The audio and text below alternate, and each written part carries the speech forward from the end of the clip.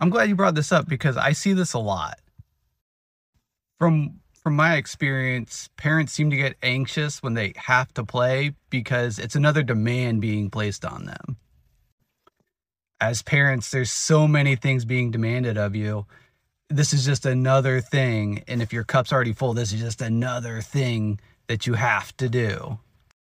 And they also worry about disappointing their kids. They love their kids and want the best for them, so why wouldn't I want to play with them and bond with them? But another important thing about parenting is teaching boundaries. Healthy boundaries are important in any relationship, and it's really important to model them so your kids can internalize these and take them into every relationship that they have.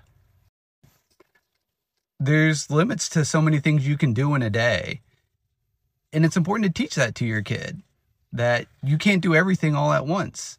And so it's important to prioritize. So if there's things that need to be done, it is what it is.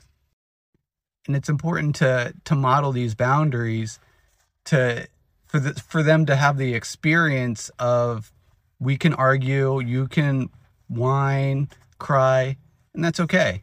And I still love you, and I'm going to be here for you. And then they can internalize this experience of healthy boundaries and carry that forward into the other relationships in their lives and when they become adults.